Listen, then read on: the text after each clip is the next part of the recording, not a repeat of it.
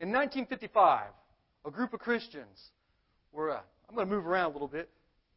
They had traveled and were established in part of the heart of the Amazon basin around Ecuador.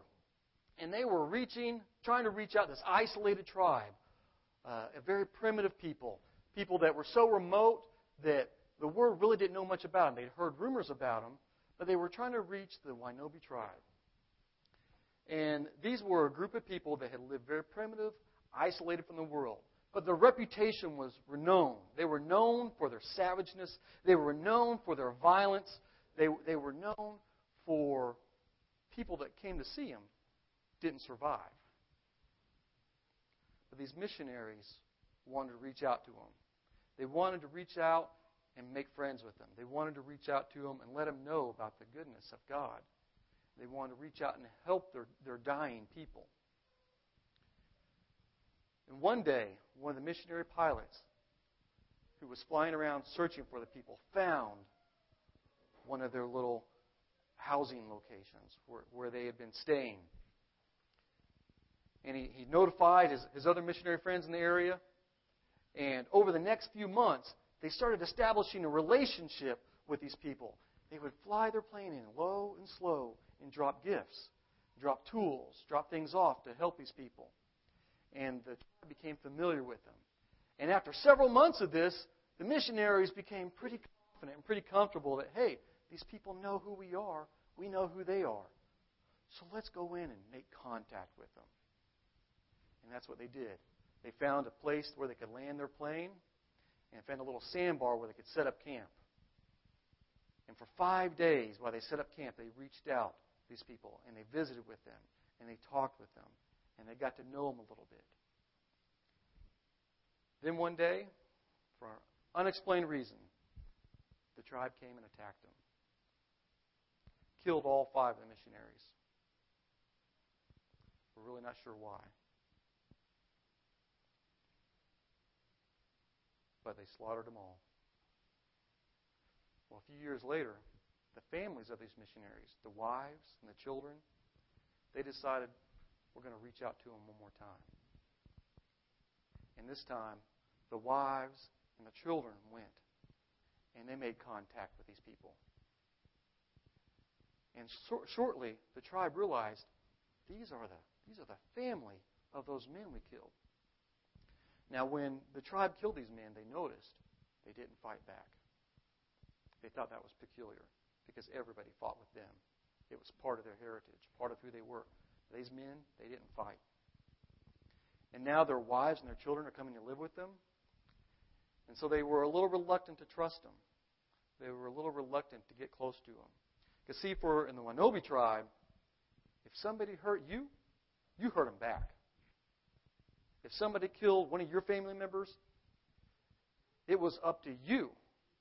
Not as an act of revenge, but it was a duty. It was a matter of honor that you and go kill them. And this tribe knew that they had killed their family.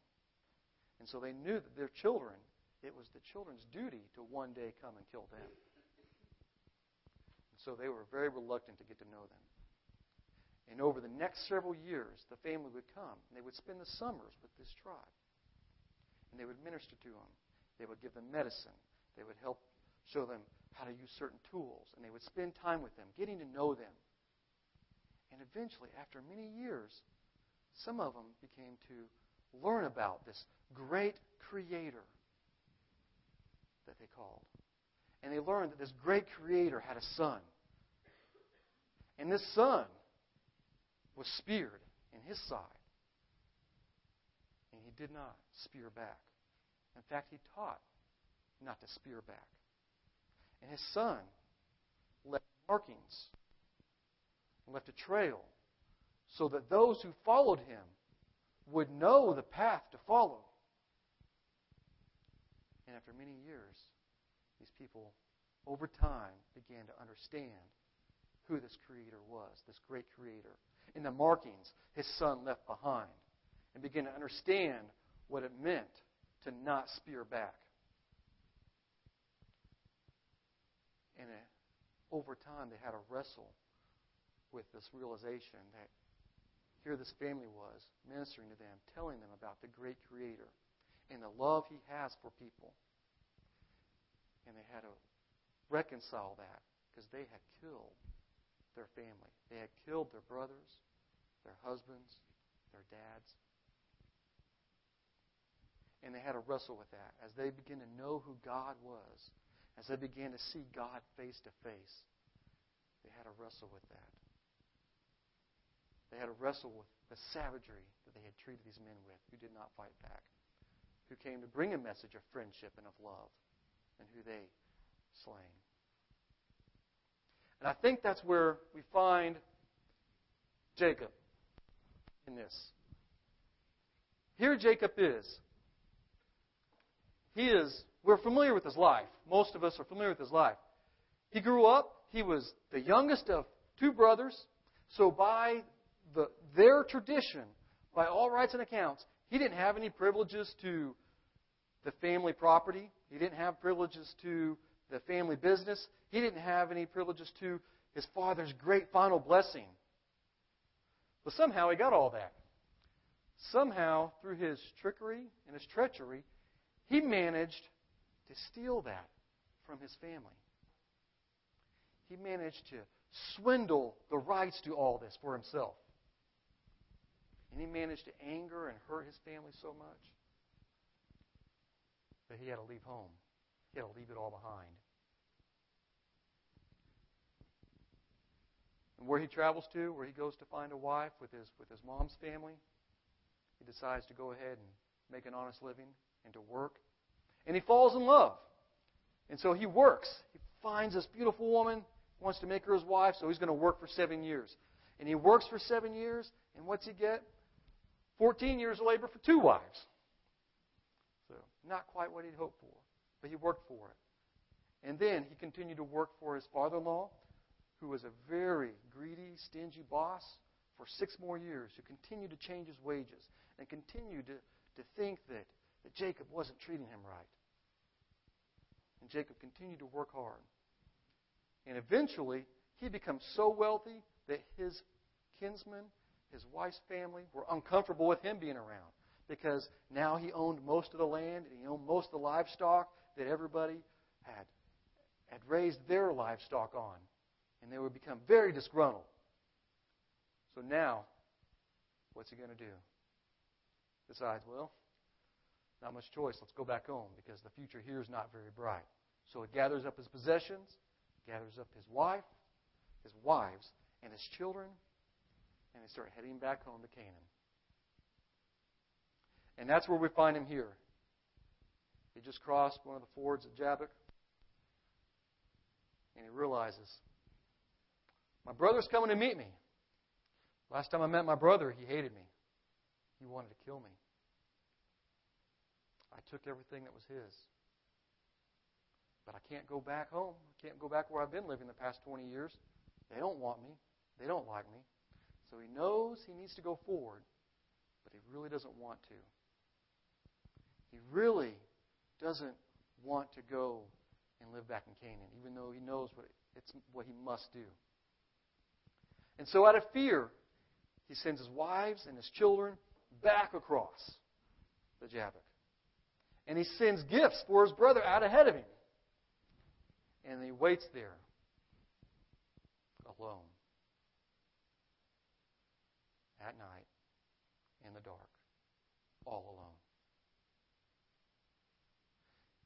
In this moment of all alone, when he's realized everything he's done, his past has come back to haunt him. Everything he's ever done to people has now come upon him. And he's emptying himself out to God. Just like in Psalm 17 when we opened. Hear a just cause, O Lord. Attend to my cry. Give ear to my prayer from the lips of my deceit. And if you try my heart, and if you visit me by night, if you test me, and will find no wickedness in me, my mouth does not transgress. And I call upon you, for you will answer me, O God. Incline your ear to me, and hear my words. As for me, I shall behold your face in righteousness. And when I awake, I shall be satisfied, beholding your likeness. And this is where Jacob meets God face to face. And it's here that we find ourselves in similar situations, meeting God face to face. We find ourselves pleading before God. We empty ourselves out. We cry before God. We think about everything it is that we've done wrong or we could have done better. And we come before God, pure of heart, pure of motive, pure of desire. Not looking to deceive anybody, not looking to take anything that's not ours, not looking to fulfill our own greed.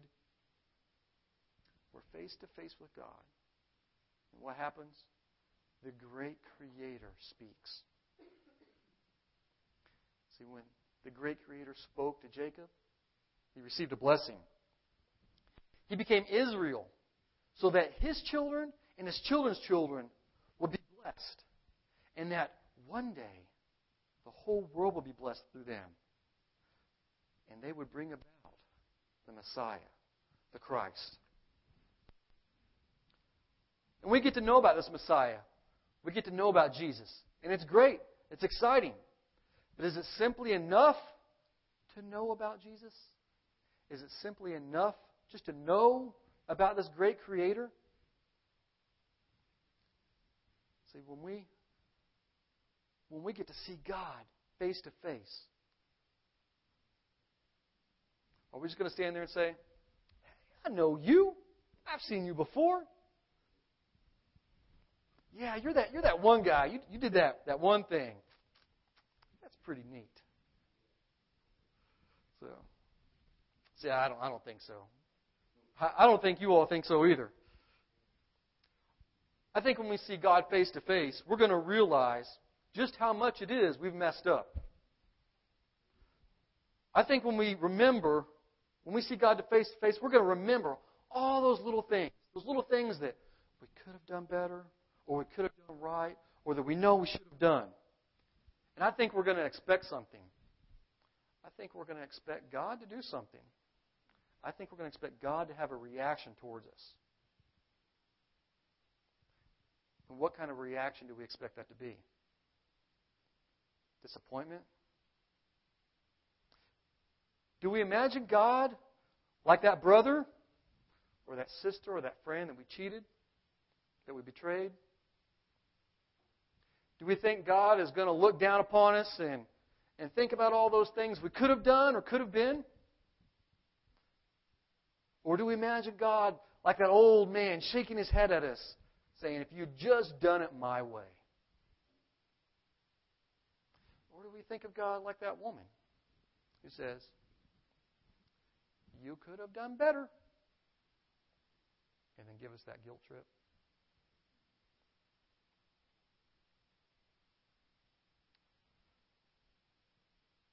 Or do we think of God like that boss who just wants more, more, more?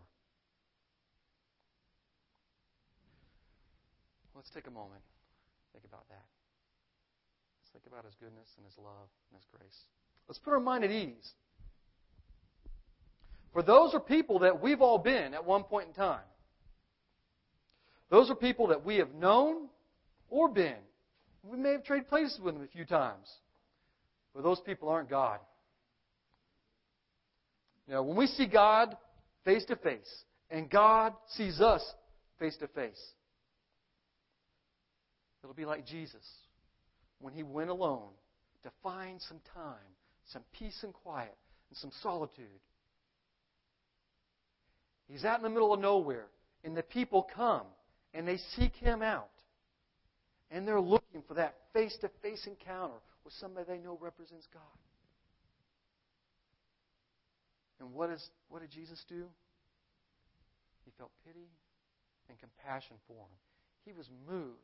He was moved by their sickness, by their sorrow, by their aches, by their pains.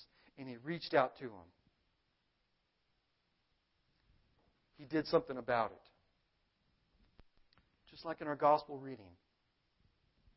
There in Matthew, it said, now when Jesus heard this, He withdrew from there And he went to a deserted place by boat to be by himself. And when he went ashore, there was the great crowd. And in verse 14, he had compassion for them, and he cured their sick. And was that all he did? No. He didn't just cure their sick.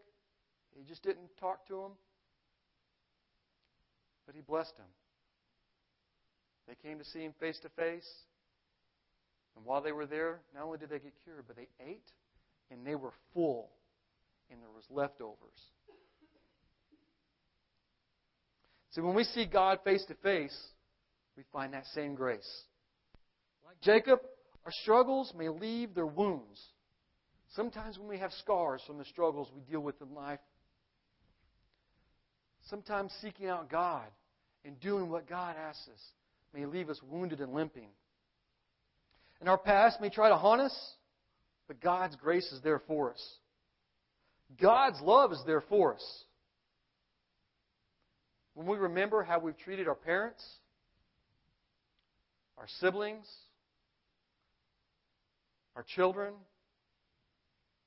even our friends, or that stranger, sometimes shame may overwhelm us. But let's go and seek God's face. Let's purify our hearts. Let's pour ourselves out before God. See, we may never be able to erase those scars of what life has left on us, or those scars of what we've done to hurt others. But God is there to take us in, to heal us, and to bless us. God is there to love us no matter what, and no matter where we've run off to hide. And for those of us confident enough to know that we know that we know, for those confident enough to know that, man, God is by my side, man, God, man, we're close. For those of us that have that relationship with God, well, we're the face of God to someone. There's someone who needs us to be the vessel of God's love to them and God's grace to them, no matter where they are or what they've done.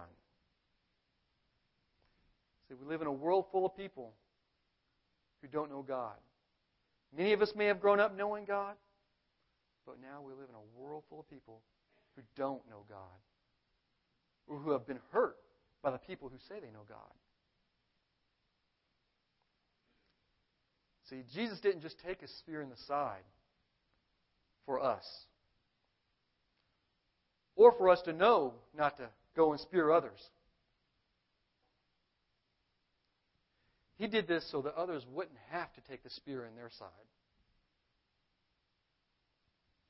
He did it so that those who have been scarred by the spears of life could be healed. So as we live our lives, let us remember that we are the face of God to someone. Pray with me. Creator God, your love reaches through the heavens and stretches through the skies. You know our hearts. You know our minds. You know our motives. You know our past, and yet you love us anyway, God. Lord, as we meditate on your word this week, let us remember your grace that covers us. Let us remember your goodness, your kindness, your love. And help us to grow in that grace and be a living example for you. Help us to be a vessel of your grace to those who are hurting. And may we be that face of your love, grace, compassion, and healing. In Jesus' name, amen.